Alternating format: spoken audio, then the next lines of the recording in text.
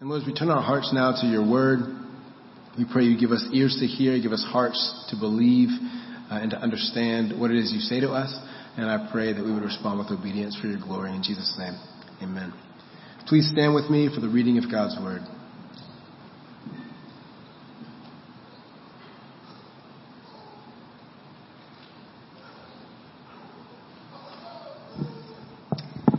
Luke chapter 15, verses 11 through 32. And he said, "There was a man who had 2 sons, and the younger of them said to his father, 'Father, give me the share of property that is coming to me.' And he divided his property between them. Not many days later, the younger son gathered all he had and took a journey into a far country. And there he squandered his property in reckless living. And when he had spent everything, a severe famine arose in that country, and he began to be in need. So he went and hired himself out to one of the citizens of that country, who sent him into his fields to feed pigs. And he was longing to be fed with the pods that the pigs ate, and no one gave him anything. But when he came to himself, he said, 'How many of my father's hired servants have more than enough bread, but I perish here with hunger? I will arise and go to my father, and I will say to him, Father, I have sinned against heaven and before you. I am no longer worthy to be called your son. Treat me as one of your hired servants.' And he arose and came to his father. But while he was still a long way off, his father saw him and felt compassion, and ran and embraced him and kissed him. And the son said to him, 'Father, I have sinned against heaven and before you. I am no longer worthy to be called your son.'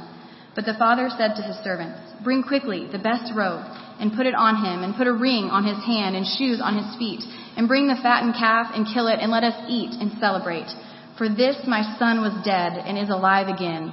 He was lost and is found.' And they began to celebrate. Now his older son was in the field, and as he came and drew near to the house, he heard music and dancing. And he called one of the servants and asked what these things meant. And he said to him, 'Your brother has come, and your father has killed the fattened calf, because he has received him back safe and sound.' But he was angry and refused to go in. His father came out and entreated him, but he answered his father, 'Look, these many years I have served you, and I have never disobeyed your command. Yet you never gave me a young goat, and I might celebrate with my friends, But when this son of yours came, who has devoured your property with prostitutes, you killed the fattened calf for him.' And he said to him, 'Son, you were always with me, and all that is mine is yours. It was fitting to celebrate and be glad. For this your brother was dead and is alive. He was lost and is found.' This is the word of God."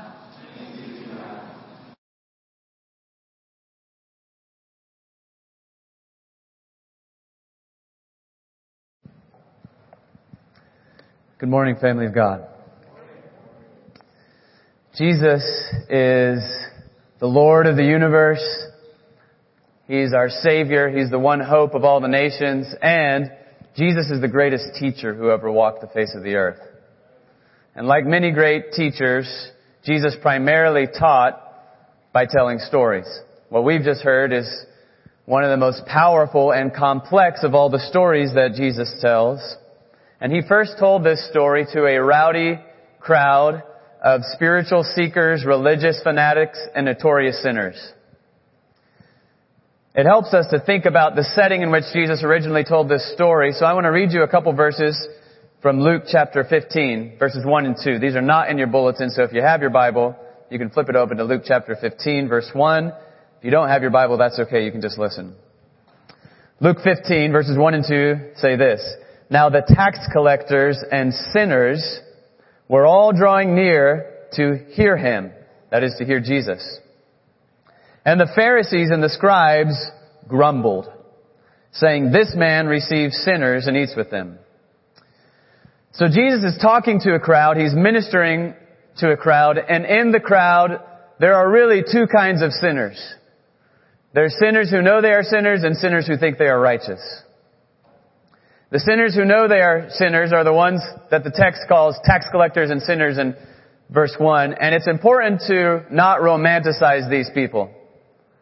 These people were despised in their culture, and I'm sure some of those that are labeled tax collectors and sinners were just misunderstood souls that had had hard lives. But that wasn't the case for everybody.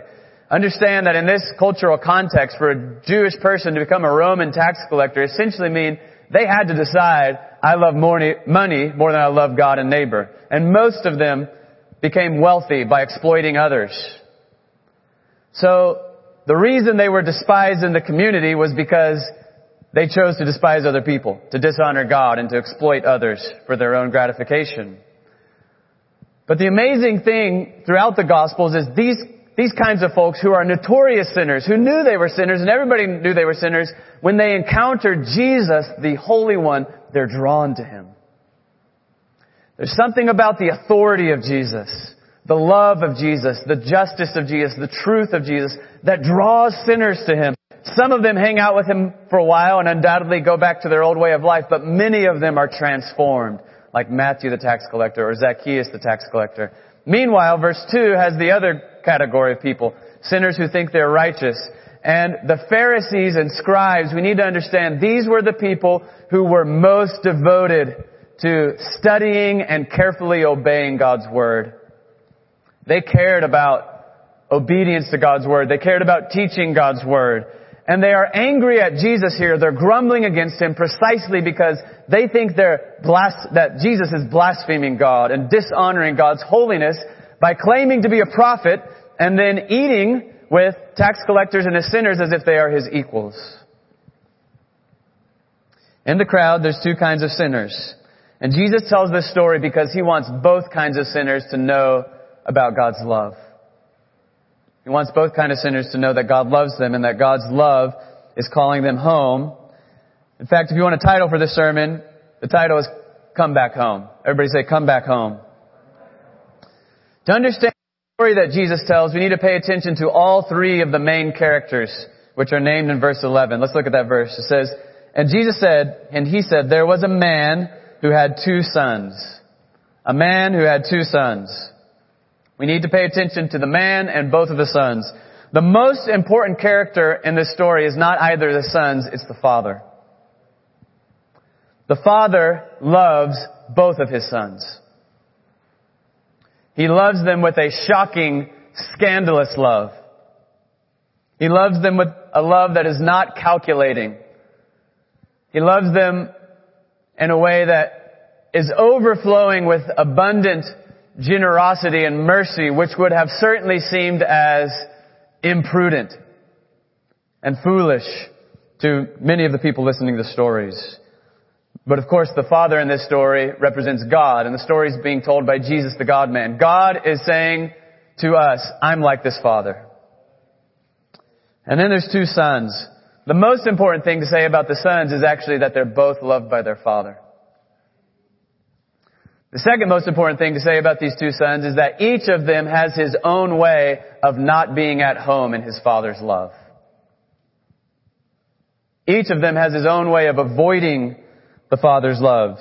We can begin to see the 2 ways by noting that these 3 characters are situated in a setting that involves 3 important places. Jesus does a lot of careful and powerful things with place and space and setting in this story. But the 3 most important places are the Father's house, the far country, and the fields. The Father's house, the far country, and the fields. The Father's house is the place of life with God. The Father's house is the place of security and peace and abundance when we learn to abide in God's love. In fact, you could just say the Father's house is love. Everybody say abide in love. That's one of our themes this month. Abide in love. Learn how to live at home in God's love is what we're studying, and that's what this parable is about. The younger son avoids living in God's love by breaking the rules in a vain effort to find fulfillment in all the wrong places, which is basically the story of pretty much all of our lives.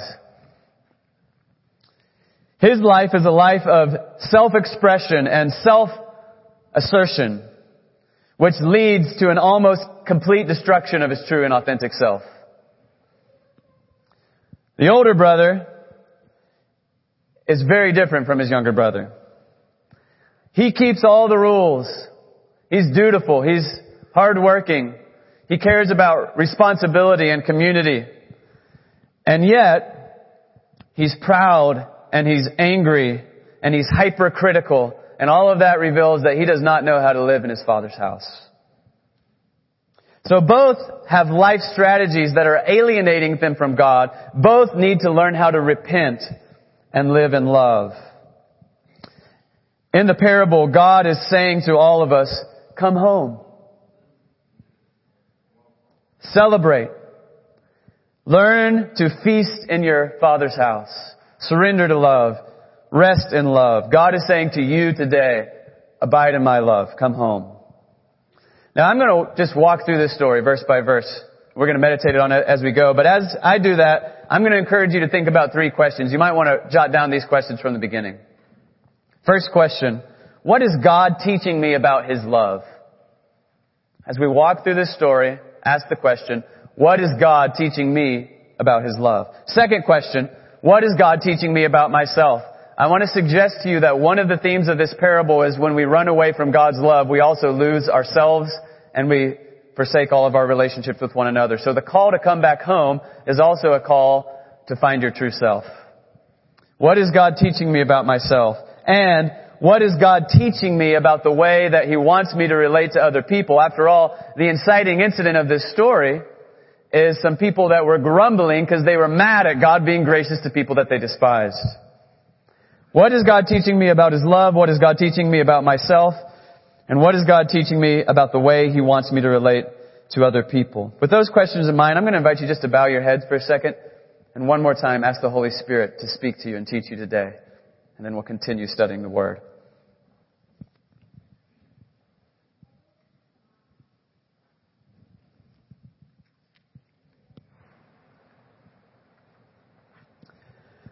Our Father, we ask one more time that your Holy Spirit would help us to have minds that are awake and attentive and focused and hearts that are soft and moldable, not before me, but before your holy word. Help us all. Strengthen us to know your love and to come home to you. In Jesus' name, amen. Jesus tells us first about the younger son. And we read about him beginning of verse 12 through 13. Look at that verses with me. It says, and the younger of them said to his father, Father, give me my share of the property that is coming to me. And he, the father, divided the property between them. Not many days later, the younger son gathered all he had and took a journey into a far country. You might underline those 2 words, far country. That's one of our 3 important places. He took a journey into a far country, and there he squandered his property in reckless living. You need to understand just how disrespectful this young son is being. To say, give me my share of the inheritance now, is basically to say, Dad, I wish you were dead.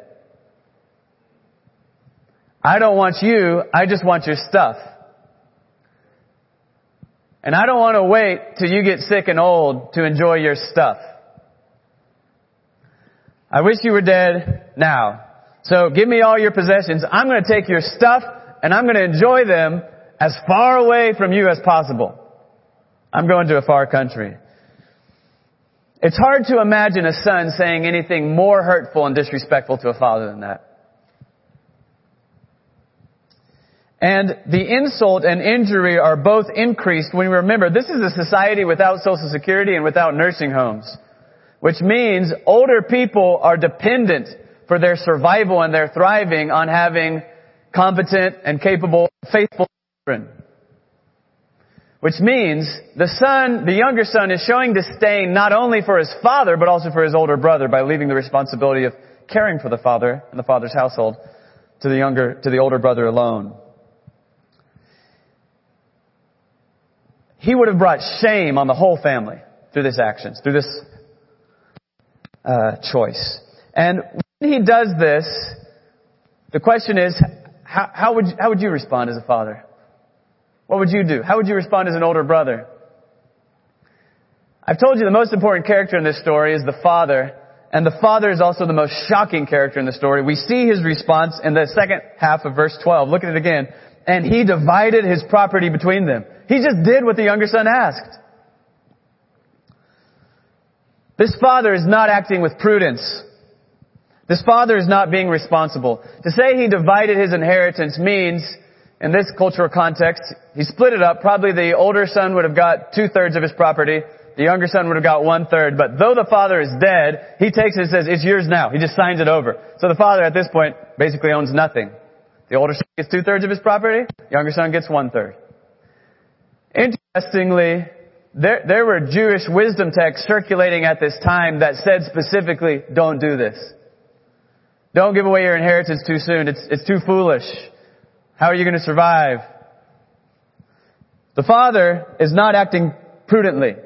Fiduciary responsibility doesn't seem to be the father's strong point. As a matter of fact, someone might need to read to this father the words of Proverbs 13:14, which says, whoever spares the rod hates his son, but he who loves him is diligent to discipline him. Maybe younger brother just needs a whooping. Or we might want to read to him 2 Thessalonians 3:10, which says, for even when we were with you, we would give you this command. If anyone is not willing to work, let him not, what? Let him not eat. Those are both in the Bible. The father's not being responsible. We might too, with our sophistication, want to lecture the father about the times when helping hurts. Maybe your extravagant mercy and generosity isn't really mercy and generosity at all, Father. Maybe by being a pushover and allowing the younger son to walk all over you, you're just enabling him in his sin. The only problem with everything that I'm just saying is that the Father is God. And this story is being told by Jesus, who is God in the flesh. So instead of quoting scriptures at him, we should just keep reading the story. But it should be clear from this point that the older brother had his reasons for resentment. Little brother has left me with the sole responsibility of caring for Dad in our old age. And Dad, who has always been overindulgent to little brother, now keeps letting him walk all over him. This foolish old man lets little brother bring shame on him and on me and on our whole family. It's like he doesn't even care about me. Now, before you accuse me of blasphemy, I would like to clarify that I don't believe the words that I just said. God is not a pushover. He's not foolish. He's holy and He's wise and He's sovereign. But I'm trying to help you understand that it's actually not that hard to get inside the head of a Pharisee. Most of us live inside the head of a Pharisee every day. At any rate, big brother is not wrong about little brother. Look with me at verses 14 through 16. It says, and when he had spent everything, a severe famine arose in that country, and he began to be in need. So he went and hired himself out to one of the citizens of that country. He sent him into his fields to feed pigs. And he was longing to be fed with the pods that the pigs ate, and no one gave him anything. This portion of the story, these verses, are one of the most profound demonstrations of the nature of sin in all of Scripture. If you want to know what evil is and what sin is, these verses are very helpful. We just said the Father's house is the place of abiding in God's abundant provision and grace. We also just said the Father's house is love. So the question is, why does the Son want to run away from God's love? And we could ask ourselves the question, why do you do it? Why do I do it? Why do human beings run away from God's love? That's what sin is. There's probably several answers, but let's just mention two. First reason is, we really do tend to think that God's gifts can make us happier than God can. We really like all the fun stuff in life that God has made, and sometimes we feel like we would really be able to enjoy it if God wasn't so intrusive. We tend to think that creation is more capable of satisfying us than the Creator. Paul said it like this in Romans 1:25. He describes the folly of human sinfulness in this way. They exchanged the truth about God for a lie and worshipped and served the creature rather than the Creator, who is blessed forever. Whatever you're looking to give satisfaction and meaning and purpose for your life is your functional God. And when you turn from God to created things and say, this is going to satisfy me, this is going to give hope and meaning and satisfaction and fulfillment to my life, that's idolatry. It's turning from the truth to a lie. The truth is, God is the only one who can satisfy our thirsty souls. And the truth is, when we know God, we also get to enjoy all God's good gifts. All of creation is God giving Himself to us in love. That was last week. The reality is that when we run away from God, not only do we lose God, but we lose His gifts, and before long we find ourselves in a far country. All the things that we thought could satisfy have lost their power to satisfy. We've experienced the law of diminishing returns, and we're desperate, and we're lonely, and we are alienated, coveting pig slop. But there's a second reason we run away from love. First is because we think God's gifts are going to be better at satisfying than God is. But the second is this: we would rather be our own boss. See, the thing is, love forms us. Love makes us. Love shapes us. Love creates us. Love completes us. Love makes us free. But for many of us, we would just rather create ourselves. We would rather shape ourselves. We would rather make ourselves. We would rather chart our own path to freedom. We're addicted to a drug called self-determination, and we were all born with that addiction. It's called original sin. We want to be autonomous, which means we want to be a law to ourselves. And 1 John 3:4 says, sin is lawlessness.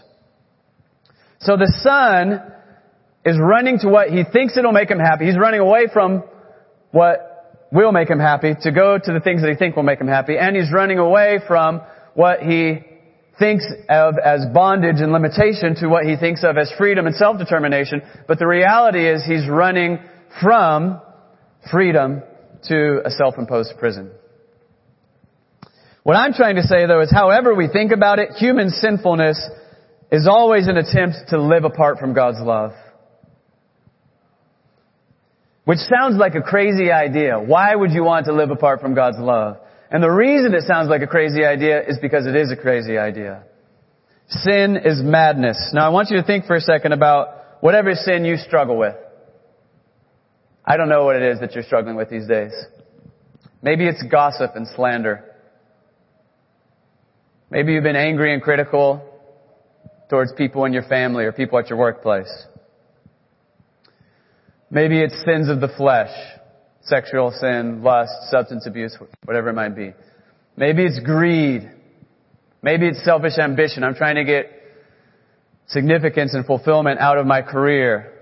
Whatever it is, it's saying I'm going to be a law to myself instead of letting God's love form me. And it's saying I'm going to find happiness my own way, trying to take one of God's good gifts and enjoy it apart from God. And it's madness. It's self-defeating. And yet this story we can relate to because it's like the story of the human condition. And the scariest part of sin is that if you try long and hard enough to run away from love, you might succeed. The horrible victory of rebellion, the triumph of sin, is a state of complete lovelessness. It's the outer darkness in which our hatred towards God and one another ultimately also becomes hatred towards ourselves. It's like a consuming fire. But the younger son doesn't go quite that far. He gets close. He's alienated from everybody. He's starving to death. No one will give him any food. And he hits what we call rock bottom. Anybody ever hit rock bottom? Don't raise your hand. Some of us know about rock bottom. If you fall a long way and hit rock bottom, that hurts. But the thing about it is, when you get there, at least you have firm ground to stand on. And the saving grace that this son experiences is that he has never quite been able to suppress the truth of his father's house. When you're living a life of self-indulgence or self-assertion or self-determination and you're doing pretty well at it, it's easy to suppress the truth of your father's house. But when you hit rock bottom, reality has a way of reasserting itself with redemptive power and possibility. So this son hits rock bottom. He has been haunted by the memory of his father's love, by the truth that his father's house wasn't actually a place of enslavement. It was a place of abundant peace and generosity and welcome. He's been trying to suppress it, and now it's hit him, and that is what saves his life. Look at verse 17. But when he came to himself, I love those words. Everybody say, he came to himself. When he came to himself, he said, how many of my father's hired servants have more than enough bread, but I perish here with hunger? I will arise and go to my father, and I will say to him, Father, I have sinned against heaven and before you. I am no longer worthy to be called your son. Treat me as one of your hired servants. This moment is the beginning of repentance. The memory of God's love, the memory of His Father's house made it possible. I say this is the beginning of repentance because repentance, as some of us know well, is usually not a moment, it's a journey. And the son is about to have to go on a long journey back home from the far country back to the Father's house. But this is the beginning of the process. He's ready to make a full confession. And I love the way verse 17 says it. He came to himself. Now this is just an English translation of a Greek idiom. It could be translated, he came to his senses. But this more literal and wooden rendering of the ESV makes me happy because the phrase, he came to himself, powerfully suggests the reality of the situation that when he wandered away from his Father's house, he lost himself also. He wandered away from himself.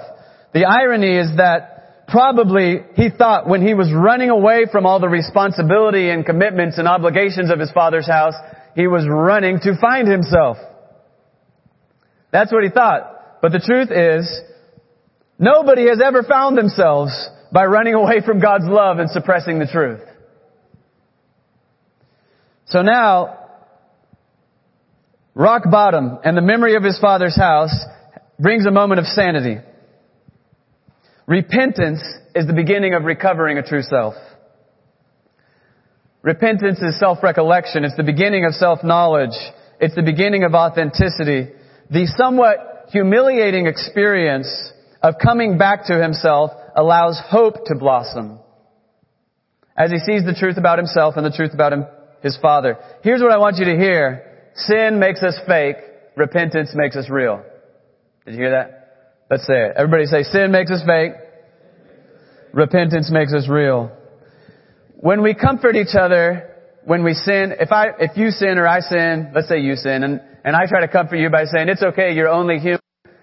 My impulse to comfort you was good, but what I just said was exactly false. The truth is that sin obscures our humanity. Sin hides our humanity. Repentance and the redemptive grace of God is what restores it. So now, he started on this journey to repentance, and it continues in verse 20. And he arose and came to his father. But while he was still a long way off, his father saw him and felt compassion, and ran and embraced him and kissed him. And the son said to him, Father, I have sinned against heaven and before you. I am no longer worthy to be called your son. But the father said to his servants, bring quickly the best robe and put it on him. Put a ring on his finger and shoes on his feet, and bring the fattened calf and kill it, and let us eat and celebrate. For this my son was dead and is alive again. He was lost and is found. And they began to celebrate. I want you to look closely at the 5 verbs describing the Father's actions in verse 20. See verse 20? First verb, the Father saw His Son. Jesus is saying to us, to each of you individually in this room, God sees you. Maybe nobody else does, but God sees you. Second verb, the Father felt compassion for His Son. So Jesus is saying to us, God grieves with you in your pain, even if it's all your fault. Everything the Son was suffering was self-inflicted. But Jesus is saying, God grieves with you and cares about you even in your totally self-inflicted pain, as well as the pain other people have inflicted on you.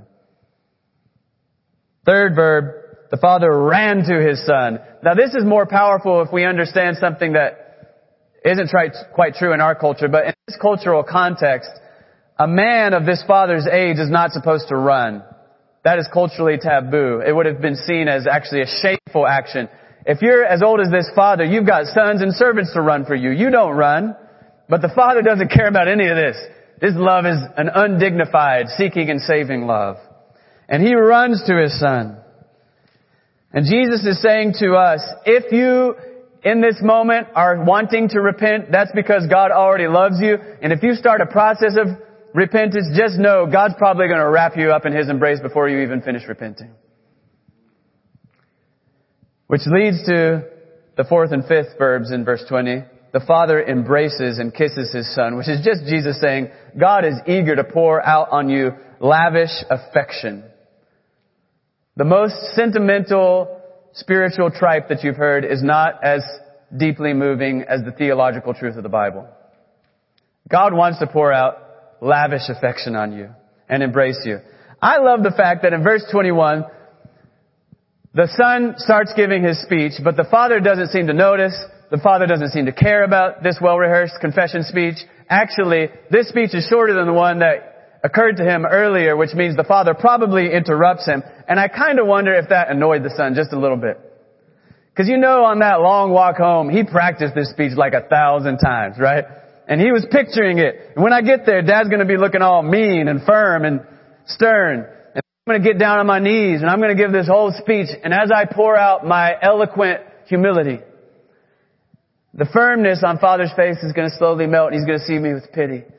And then I can only hope what will happen on the other side of that. But none of it happens. Dad doesn't even let him finish his speech. He just starts talking and Dad gives him a bear hug. Son's still trying to express how humiliated he is and how sorry he is. And Dad starts calling on servants. Judah, bring a ring. Abraham, put a robe on him. Put shoes on his feet. My son was dead and he's alive. It's time for a party. This is a beautiful moment, isn't it? Most of us just don't believe that God is like that. It's a beautiful moment. It's saying to us, God's love is a seeking and finding love. God's love is a seeing and feeling love. It's an embracing and celebrating love. It's a love that doesn't wait for you to finish your well-rehearsed confession speeches. It's a love that meets you when you're not even halfway on the journey of repentance yet and embraces you. Everybody's happy right now, and we could end the sermon right here, except the parable's not over yet. So let's keep reading. Let's find the one person that isn't happy. Starting in verse 25. Now his older son was in the field. And as he came and drew near to the house, he heard music and dancing. And he called one of the servants and asked what these things meant. And he said to him, your brother has come and your father has killed the fattened calf because he has received him back safe and sound. Verse 28 is so important. Pay attention to this. But he was angry and refused to go in. Verse 25 told us he's in the field and he refuses to go in the house. He's angry. But his father came out and entreated him. But he answered his father, look, these many years I have served you, and I never disobeyed your command, yet you never gave me a young goat that I might celebrate with my friends. But when this son of yours came, he refuses to call him his brother, notice. Doesn't say when my brother came home. When this son of yours came, who has devoured your property with prostitutes, you killed the fattened calf for him. The older brother is out in the field working. The field is a place of duty. It's a place of discipline. It's a place of responsibility. He's out in the field working, and he hears the sounds of celebration. In the Father's house is a celebration. Part of what annoys some of us about God is that God is always partying. God is celebrating. And everything is very serious, and everything is very messed up, and that's inappropriate in this situation, right? That's what the brother's mad about. When he hears the party, and then he hears the cause of the party, he's angry. But in verse 28, notice, not only does the father go out to the younger son, the father goes out to meet the older son where he is. Part of what this parable is doing is teaching us to have compassion for self-righteous, angry, religious hypocrites, which is glorious if we happen to be self-righteous, angry, religious hypocrites. But it's also helpful if we happen to know any of them. Jesus is saying, God comes out to meet you too, Pharisee and scribe. The Father comes out to meet him and invite him into the party. There's a party right here. There's joy waiting for you right here. The kingdom of God has come. God's grace is invading the brokenness of the world. Just come home. But the son's angry, and his speech has several things to say. I've been serving you for years. I've never disobeyed your commandments. And what have you ever given me? Now at this point, I can imagine one or two faithful Pharisees being touched on a nerve.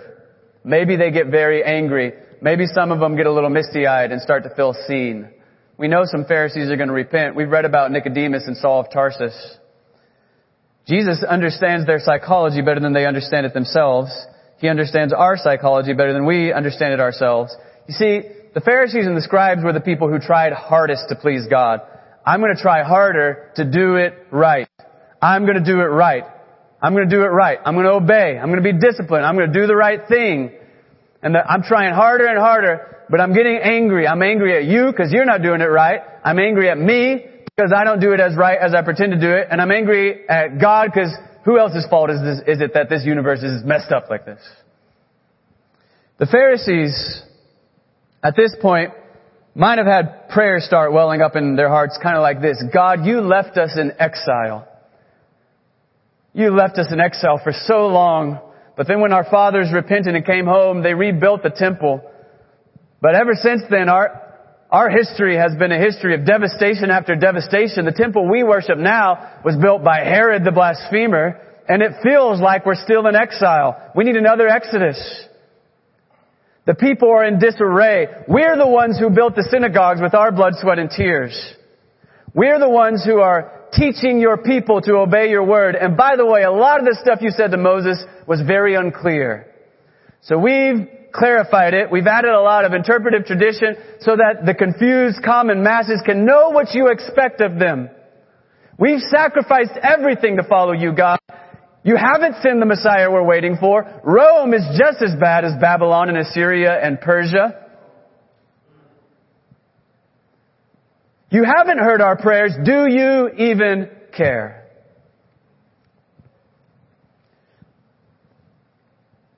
And then when this son of yours came home, who has devoured your property with prostitutes, you killed the fattened calf for him.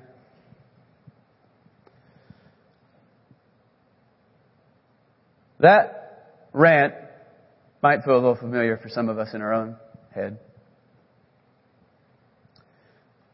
The Father could have responded in a lot of ways. Jesus could have put words in the Father's house, in the Father's mouth here, that would have reminded the Pharisees and the scribes about all God's faithfulness shown over all those centuries of rebellion. Or He could have shown them, which He does in other places, about the brokenness of their own hearts. You may keep the externals of the law, but your hearts are far from me. Or He could have tried hard to show them how desperately they need the same grace that the other brothers need. The other brother needs, the tax collectors and the sinners. But that's not how the Father responds.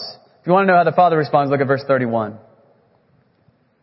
And He said to him, Son. Son. That's your identity.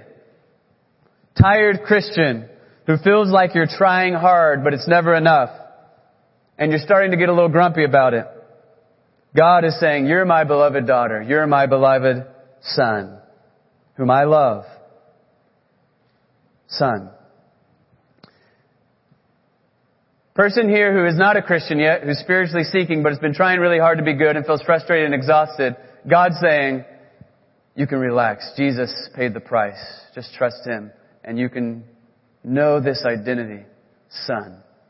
Daughter. He says, Son, you are always with me. Tired, exhausted person who's been trying to do the right thing, but it feels like it's never enough, and you're angry at God, and you're angry at yourself, and you're angry at everybody else. The Father is saying this. Jesus is saying to you right now, here today, this. God has never left you a day of your life. He's never left you a day of your life. He's always with you. He's always loved you.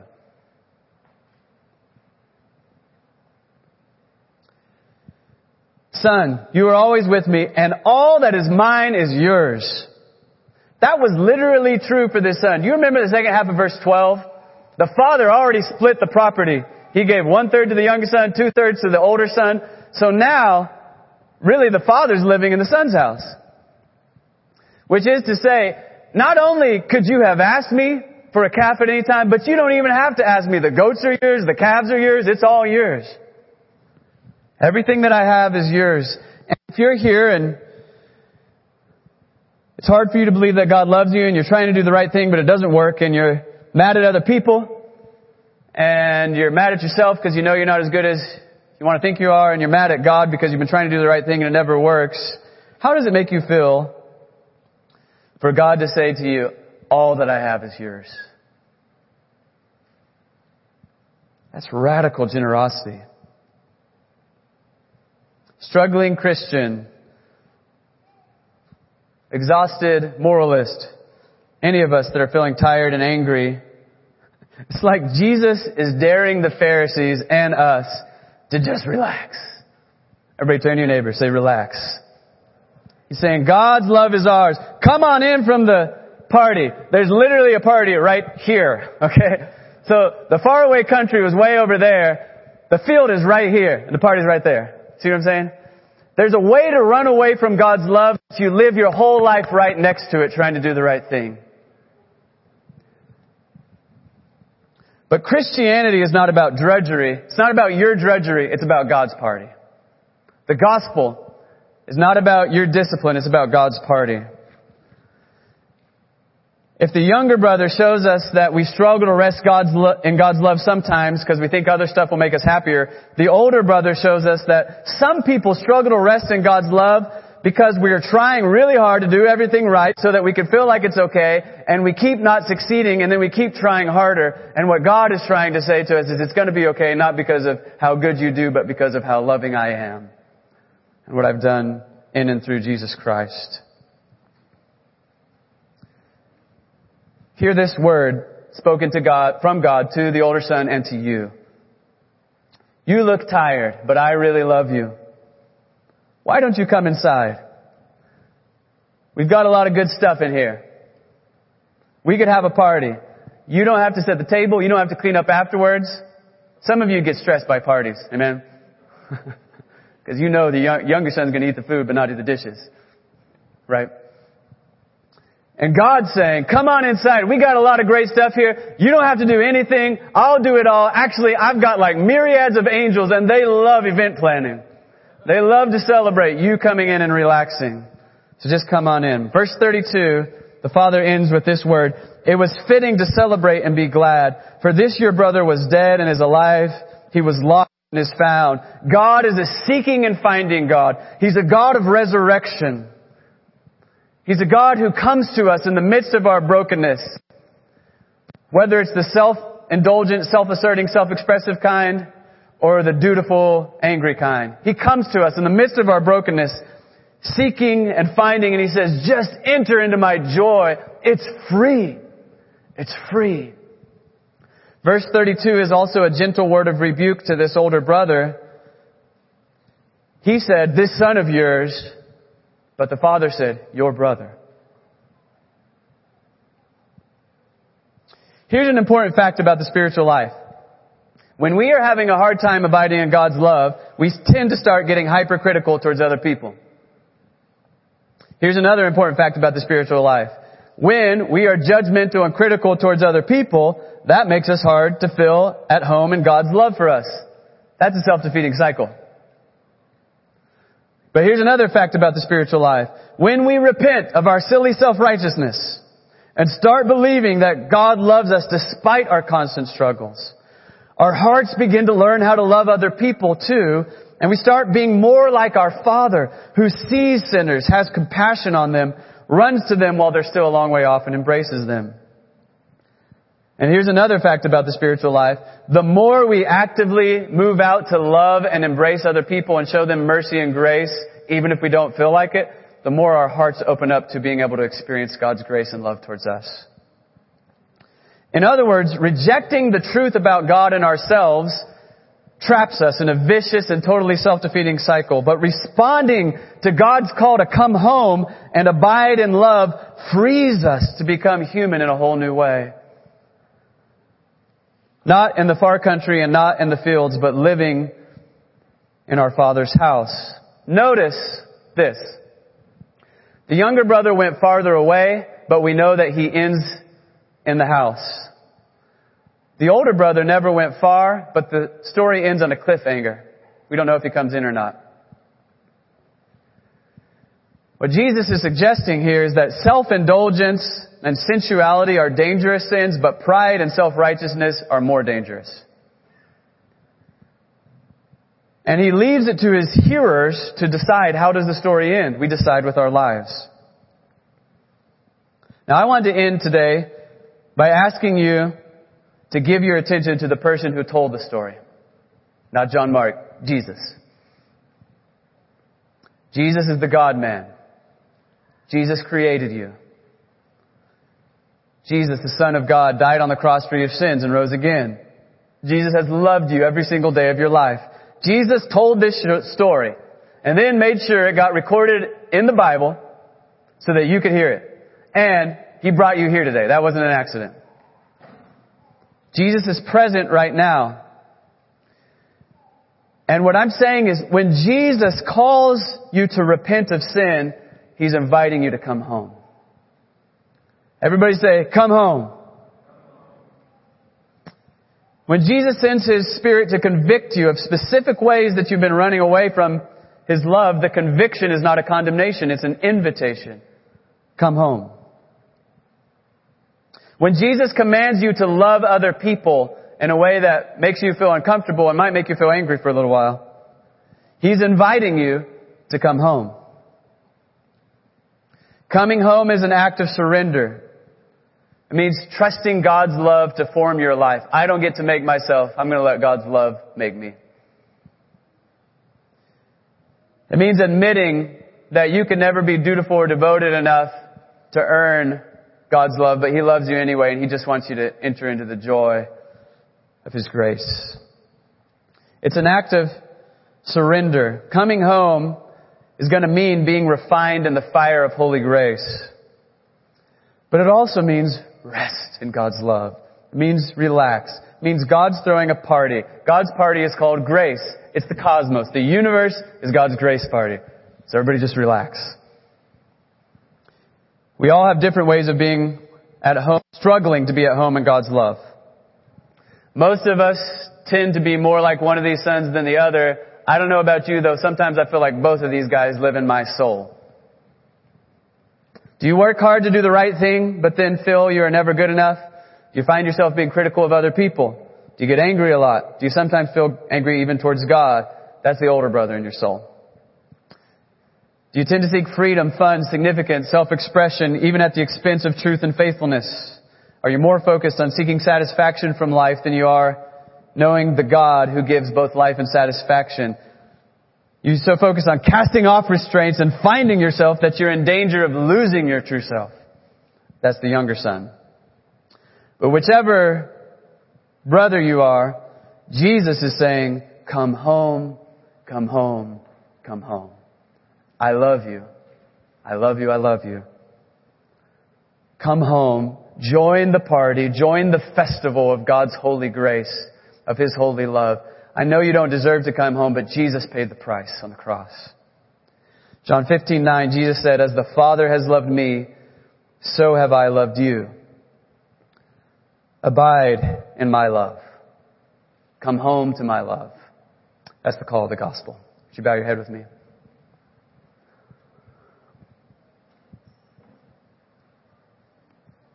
Our Father in heaven, I thank you for loving us with a love that is beyond our comprehension. I ask for the help of your Holy Spirit now and in the moments that follow as we take the Lord's Supper and as we sing. Would you call us home? Would you help us to be a people who rest in your love, who allow it to form us and reform us and transform us? Would you help us to abide in your love to such a degree that, like Jesus, we would be people to whom notorious sinners are drawn? That we'd be a community of grace and healing and celebration. We pray it in Christ's name. Amen.